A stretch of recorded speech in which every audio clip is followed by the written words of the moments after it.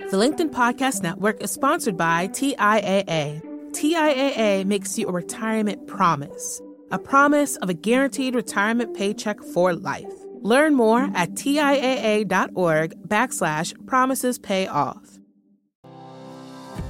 I have some incredible news. My second book, How to Have Difficult Conversations About Race, is now the #1 new release in its category on Amazon. I'm so excited for this because we've put a lot of work into it, and this was risky because as a lawyer who's focusing on negotiation and conflict resolution, talking about race seems for many to be outside of the scope of what I usually do. But again, how are we defining negotiation? We define negotiation as any time you're having a conversation and somebody in the conversation wants something.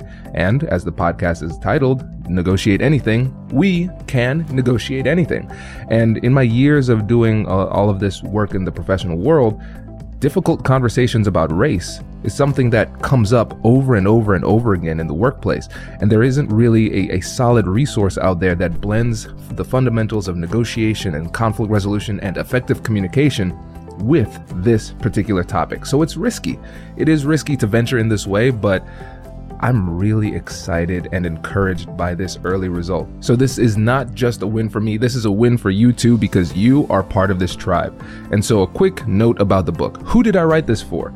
I wrote this for the person who is passionate about changing the world and their organizations for the better, the leader who leads a diverse team, and the professional who wants to learn how to overcome the hidden barriers that make it tough to connect with people with a different background. So whether you consider yourself an ally or just want to avoid making a critical mistake when discussing race, this book is for you. And for you as a podcast listener, I'm making a direct request. After 6 years and over 600 episodes of Negotiate Anything, I'm asking for your support in this endeavor to make the world a better place.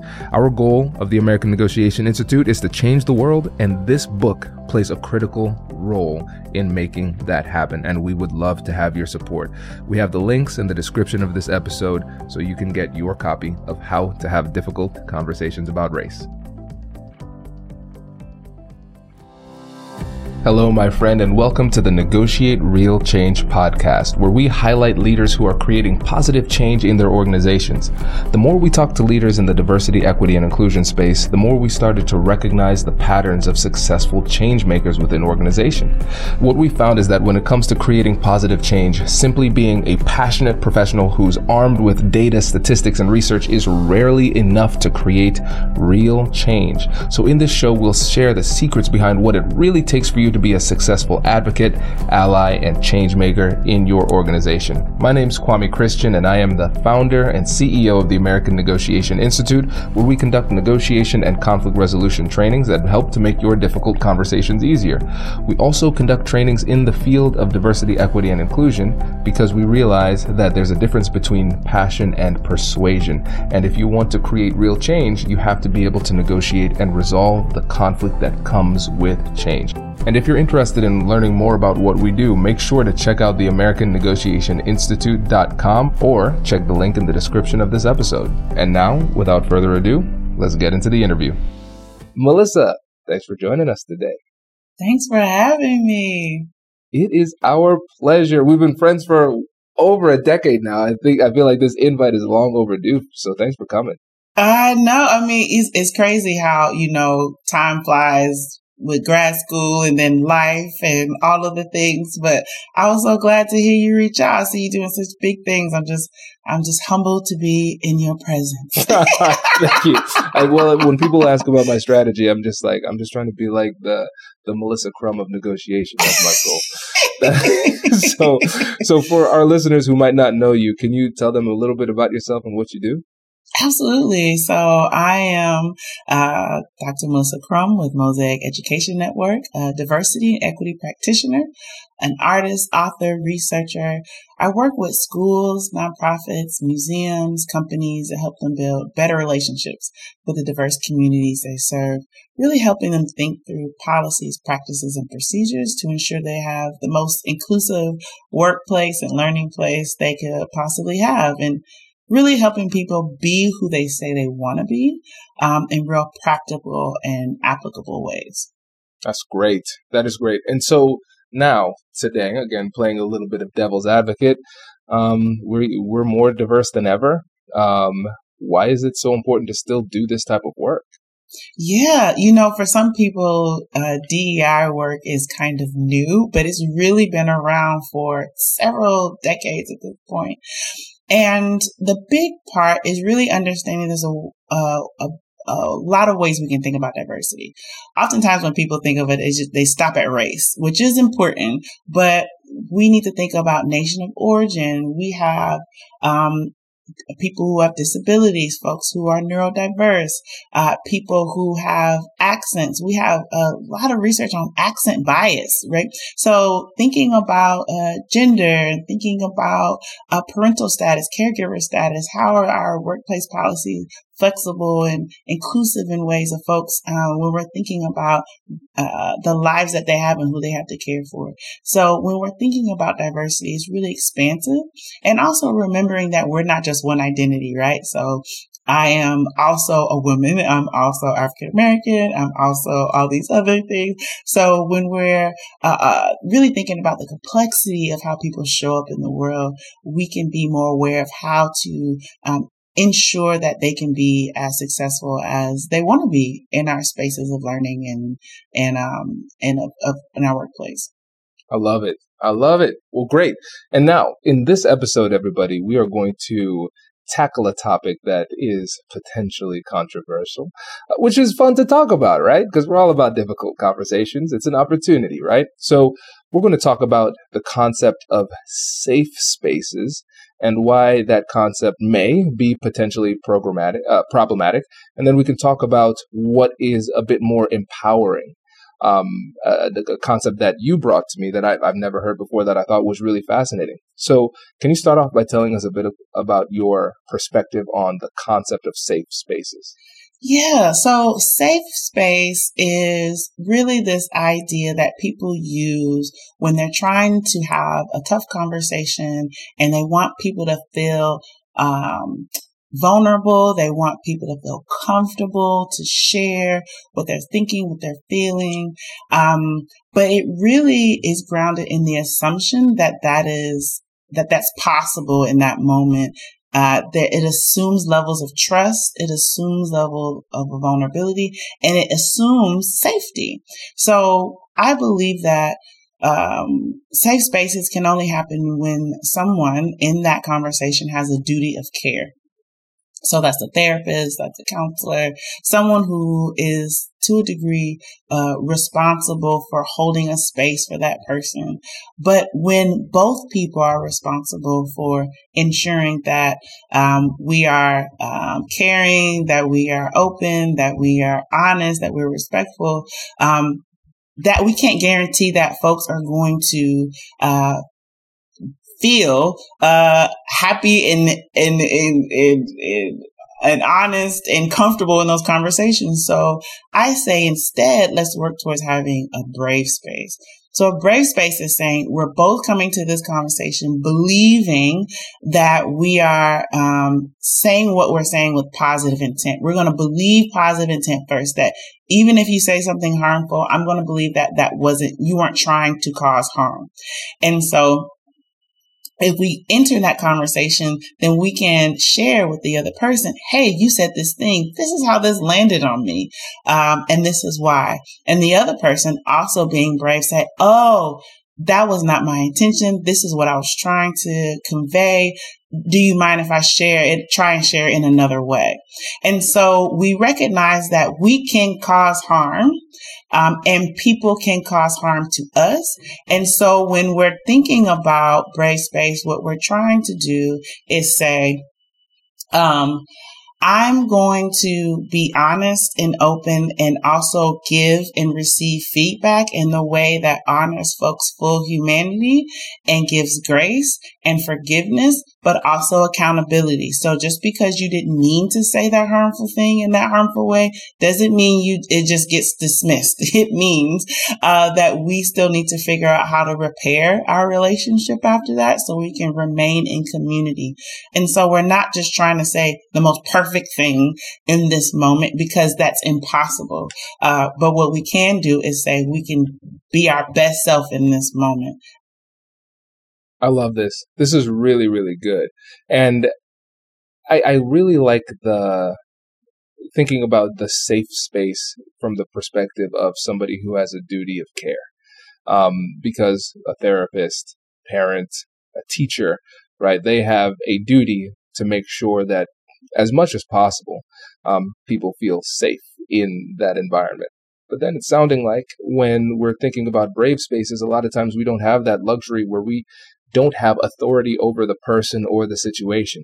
And I think about within the workplace, oftentimes it's peers communicating with peers, and none of us have authority over each other, so we cannot force a safe space. And if we try to create that safe space by mandating certain behaviors, it might be taken the wrong way and ultimately cause more harm than good when it comes to the interaction. That's really important when we think about how power is operating, right? So if we're talking with peers, we can't necessarily, we can't control what that peer, we don't have power over that peer, right? To ensure that there's not only can ensure that there going to be some kind of consequences if they do something wrong, but we can't really control that space in the same kind of way. But that brave space becomes even more important when you have that power. So if you are that manager and you need to have that brave conversation with your direct report, when not only you as a manager or a leader, a people leader needs to give feedback to your direct report, but when your direct report needs to give feedback to you, you should be brave enough to be able to get that critical feedback from the person you're leading to say, hey, the way you're leading in these ways aren't helpful. In these ways they are. Is there a way we can work towards this? Because sometimes the higher we get into the organizational chart or however more powerful we are in an organization or in a space, the less likely we are to be brave and accept other people's bravery because we have the power to dismiss it. And so how are you negotiating within yourself? How am I going to leverage my power for good to empower the person to give space for them to say how they can be successful with my help? Am I willing to do that work? And that gets tricky because in your space, there's a good chance you don't have to, right? There's a good chance you don't have to lean into bravery. You don't have to take into account that information, that feedback from someone who has less power than you.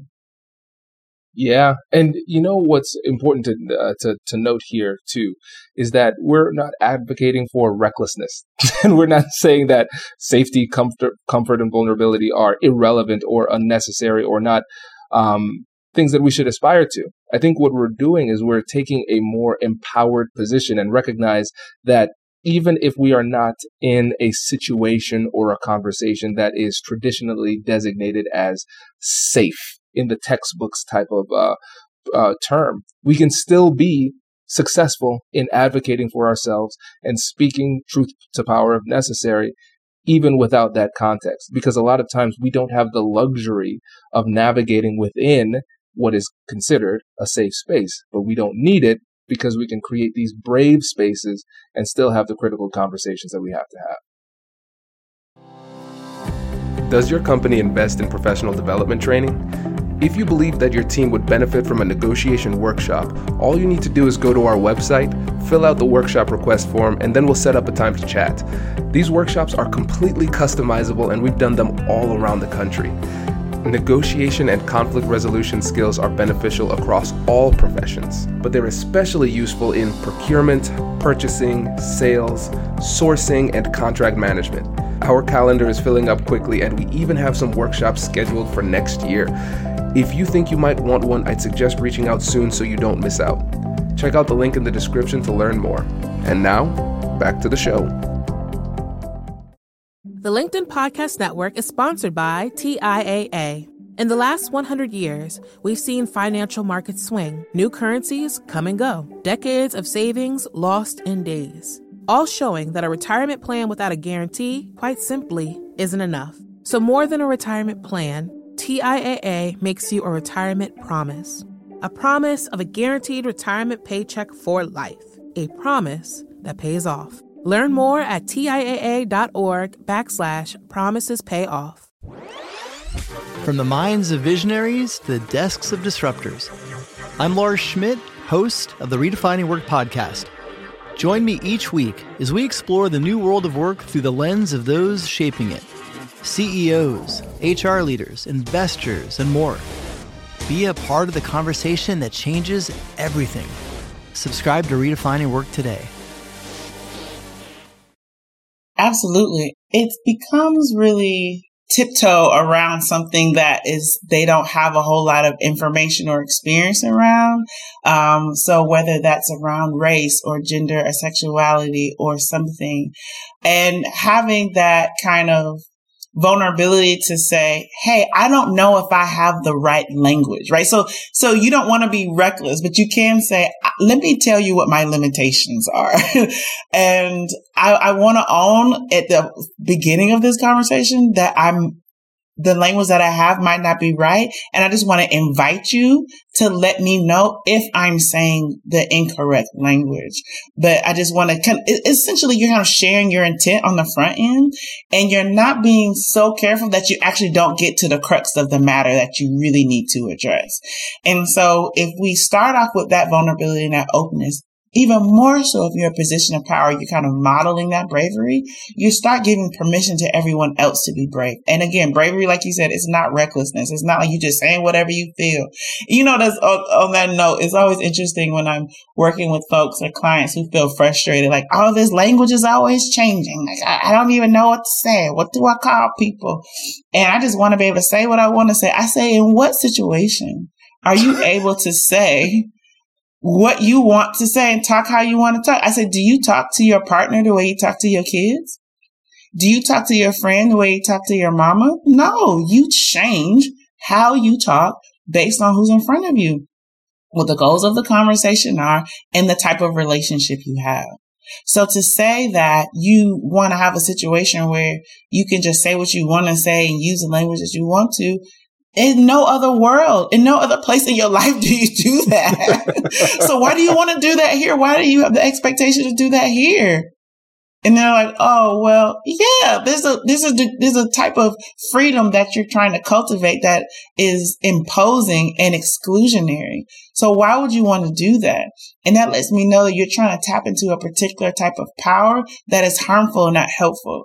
And that's even worse when you're a leader, and that means someone has given you that permission, either covertly or overtly, to do that. And no one has checked you on that.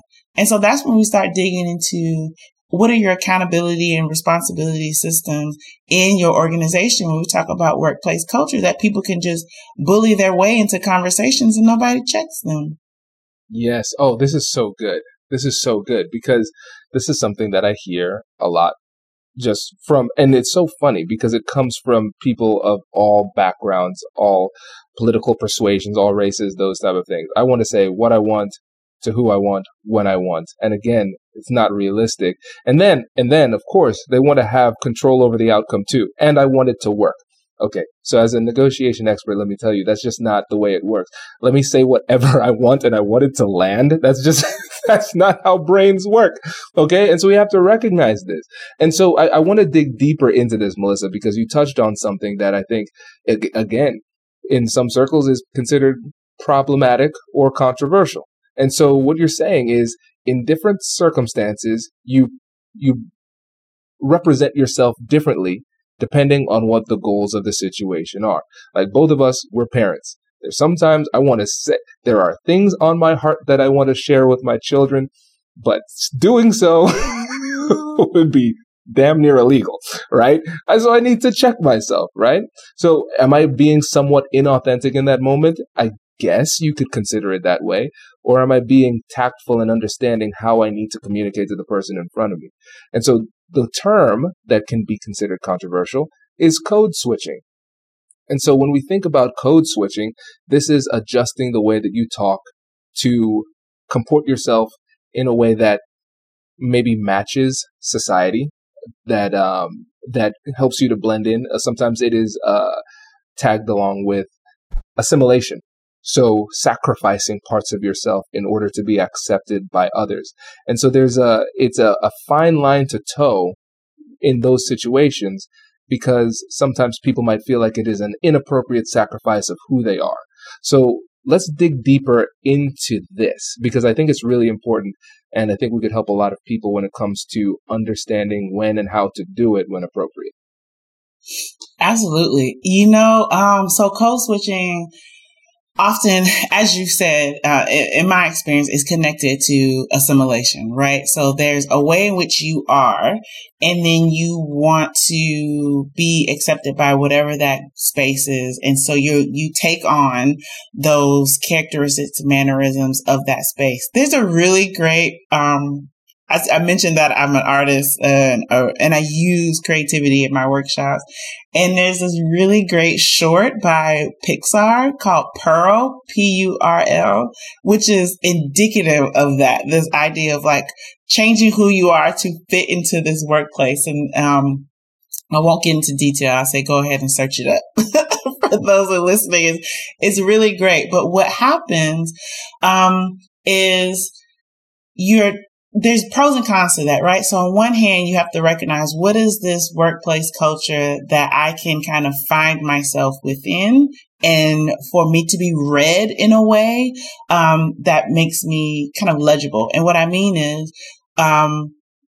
when I say, what does it mean to be professional in this space? And is that aligned with who I am on an everyday basis? Or is that aligned with part of me that I can tap into, and that's I'm still comfortable with that? And I think we switch all the time. Like I mentioned before, like you're going to talk to your boss in a particular kind of way that you're not going to talk to your grandfather. You're not going to talk to your neighbor. Like you're going to do that switch. And so I think if we think about this big kind of canvas of who we are, and they're elements of us that we tap into a bit more depending on who's in front of us. And I think if we recognize all of that as being part of us, then we're not being authentic. We're kind of pulling, we're leaning into tools and elements of us that are strategic, and we're being strategic about it. I think the challenge becomes when we start pulling in things that are outside of that canvas that are not necessarily useful for us, and becomes something that goes against our core beliefs and who we are. And so with Pearl in this animation, she's really a ball of yarn, right? And but she goes into this corporate space where everybody has these suits and everybody looks like that. So she's like weaves herself a new suit, and she starts making these like problematic jokes the way these guys are, and she starts like getting really aggressive in the room in the decision rooms. Like, that's not who you are. Like, you're starting to be something else. And so that's why when organizations are thinking about bringing on new folks, they need to be real clear about what their workplace culture is, and have those opportunities for particular candidates to have conversations with folks who are there. So you can start thinking about, how much of who I am I willing to negotiate to be successful in this space? And you have the hope is that people are being honest with you about what that space is, and you're able to kind of be in that workplace to see how it goes. But like you said, we're both parents, and sometimes I want to share what's on my heart with my child. But you got to think, what is the outcome? Yeah, sure. What is the outcome that you want? What's the best way to, how is this person on the other end of this conversation going to receive this, right? And what's the best way to do that? And so you're just negotiating within yourself to get to that outcome that you hope you'll get to. But you have to be self-aware, and then also aware of that other person. That requires a degree of emotional intelligence, to be brave. And everybody is not willing to really dig into self-awareness, to really understand, wait, how am I really thinking right now? And how am I feeling right now? And how is what I'm saying landing on this person? How am I reading their body language? Am I hearing what they're saying? Am I reflective listening? Am I saying, what I heard you say was this? And so that when we aren't necessarily code switching in a way that is inauthentic. We're tapping into pieces of ourselves and also pieces of the other person so that we can mutually get to a place that we feel is successful and helpful.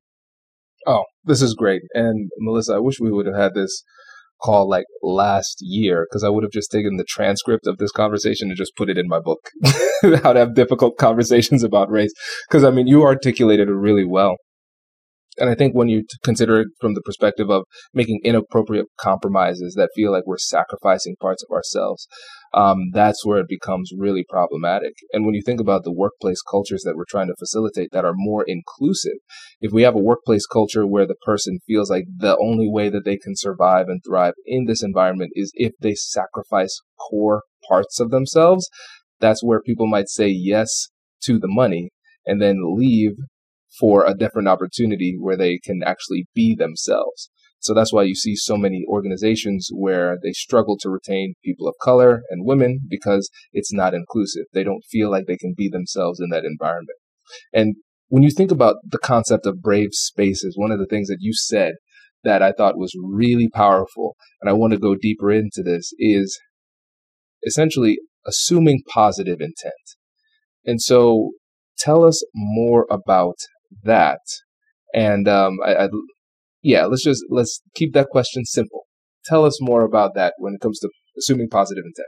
Yeah, so what comes to mind is essentially assuming positive intent is not us not going to the worst case scenario of why this person said what they said, and create a story that says, I am open to giving this person grace because they don't know the impact of what they just said. So that means I am willing to share with them an impact that I'm going to assume they're unaware of. And so you now have entered into a conversation of learning and engagement as opposed to reprimand and accusatory kind of language, and then the person getting defensive.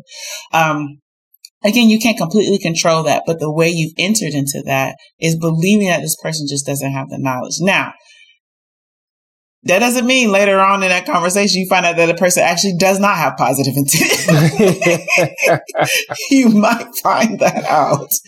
But I would argue 90% of the time, most people are not trying to cause harm. So I'm thinking of, I was actually in this course. So I was a participant in a course on diversity and inclusion with a host of other DEI practitioners.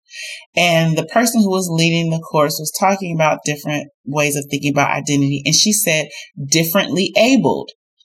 Now, I have been using differently abled for a long time to talk about people with disabilities, but it's a way of, when I read the article however many years ago, it was a way of trying to not talk about disability as something negative, to say that we all have different abilities. And so like, oh, okay. So I have been using differently able. Well, this disability advocate was on the call and he went into it with positive intent and said, hey, just wanted to point out for many folks who have disabilities, they see using differently able as a microaggression because their disability is part of their identity. So just say this person is deaf or this person is, has polio or whatever it is. And also it can be aligned with people who say like, there's no race, we're just the human race as a way of erasure, right? So when you say, oh, I don't think about race, like we're the human race, you're essentially erasing my experience as a Black person. You're erasing someone's experience as a Native or Indigenous person. They're going to have we have unique experiences based on our race because, particularly in the United States, so much of our systems and institutions have race at the center. So to say differently abled is essentially to say like, oh, everybody has a disability. It's like, no, everybody does not. And everybody has a different experience based on whatever that disability is. So just say it. And so what he was saying was, saying differently able is really just just giving people who are able-bodied a little bit more comfort in saying and engaging in that conversation. So you're centering the person with the more privileged identity in that conversation. So I was like, oh, I didn't know that. Like, I was like, right? And so I don't like asking people who are, especially if they have an identity that I don't have, to now teach me. So I'm like, now teach me all your ways. We're on Zoom. So I send a private message, say, I'm not asking you to like teach me, but I am asking you for a example of, if you can give me an example of something that I could go read to learn more. And he sent me that. But the teacher was not as gracious, right? And so she was more like, well, words change all the time. That's just the word I'm using. But you know what I'm talking about. And I was like, oh, you're teaching this whole class of diversity and inclusion, and you're not practicing this. You're not practicing that vulnerability and self-awareness that's required here. Because the more brave answer would be, oh, thank you for that. I did not know that. Let me go back and rethink some of my language. I apologize if I causing microaggression to anybody with a disability on this call, right? And then she did it like again and said differently able. And so I said, well, let me attempt to be in allyship, right? And so he doesn't have to try and do it again and try and really reiterate that all over again. And I say, okay, well, how about we rethink some of our language and remember the power of language as we are in this conversation. And really, if we're talking about a particular disability, can we specifically say the disability? And she again was not that gracious. But when we're in those conversations, if we just take a moment and just say, oh, I'm learning something new and this is uncomfortable. Sometimes you have to say that out loud. Man, that was a little uncomfortable. I'm kind of leading this conversation and I messed up. But that's also part of this work is we're all learning. And I thank you for giving me grace and sharing with me. And that's another thing. If people are really willing to engage in difficult conversations and be better, you want to be thankful for someone who's giving you feedback, because you want to say, oh, I never want to do that again. Like, I never want to say that harmful thing again. I never want to make anybody feel this kind of way again. And so therefore, I'm going to really take in this information that you shared with me, and I'm going to try my best to apply it and be grateful for it. But too often people don't do that. They get defensive. And I'm going to say I've never been that person, because I absolutely have. So I'm not going to get on this pedestal and be like, I've always said the right thing. I have not. Right. But, what I try and do, what I find myself getting into that defensive stance is go back to that person. Sometimes I need a moment. Sometimes I need a couple hours. Sometimes I need a day or so, and say, you know what? I came to that conversation not in the best way. And I wasn't really grateful for the ways in which you were trying to share new information with me. And I want to apologize for that. If you are open to a conversation for me to share what my intent was, I would love that. But if not, that's completely okay, because you're not required to engage with me in that way, right? And they don't owe me anything, right? They don't owe me the time to have that conversation with me to share what I meant to do. Yeah. Oh, that's powerful. This is really, really good. And listeners, what we're going to do too, after this episode, we are going to have an opportunity to practice to see what this looks like with a sparring session. So make sure you stay tuned for the next episode. But Melissa, before you go, can you give yourself a shout out? Let them know about how they can get in touch and work with you. Absolutely. You can find me at MosaicEducationNetwork.com. You can also find me on Instagram, Mosaic Education Network. I'm sometimes on Twitter at Melissa Crum, but come and find me on my website. You can sign up for our newsletter. We send great information every 2 weeks. So would love to see you chime in and all those things. I reply to all my emails. So share with me your experiences. Would love to continue to be in conversation with you. Thank you so much. Really appreciate it. Congratulations! You've just joined an elite club. By listening to a full episode, you're now officially on the Negotiate Anything team. So welcome aboard. What most team members do is they subscribe to the podcast because that allows them to automatically get the latest episodes of the show. The best things in life lie on the other side of difficult conversations. Keep learning, keep practicing, and keep getting better. Your relationships will improve, your career will soar, and you'll have the confidence you need to get the most out of these crucial conversations. Again, thank you for joining the team. We're excited to have you, and I will see you in the next episode. I'll catch you later.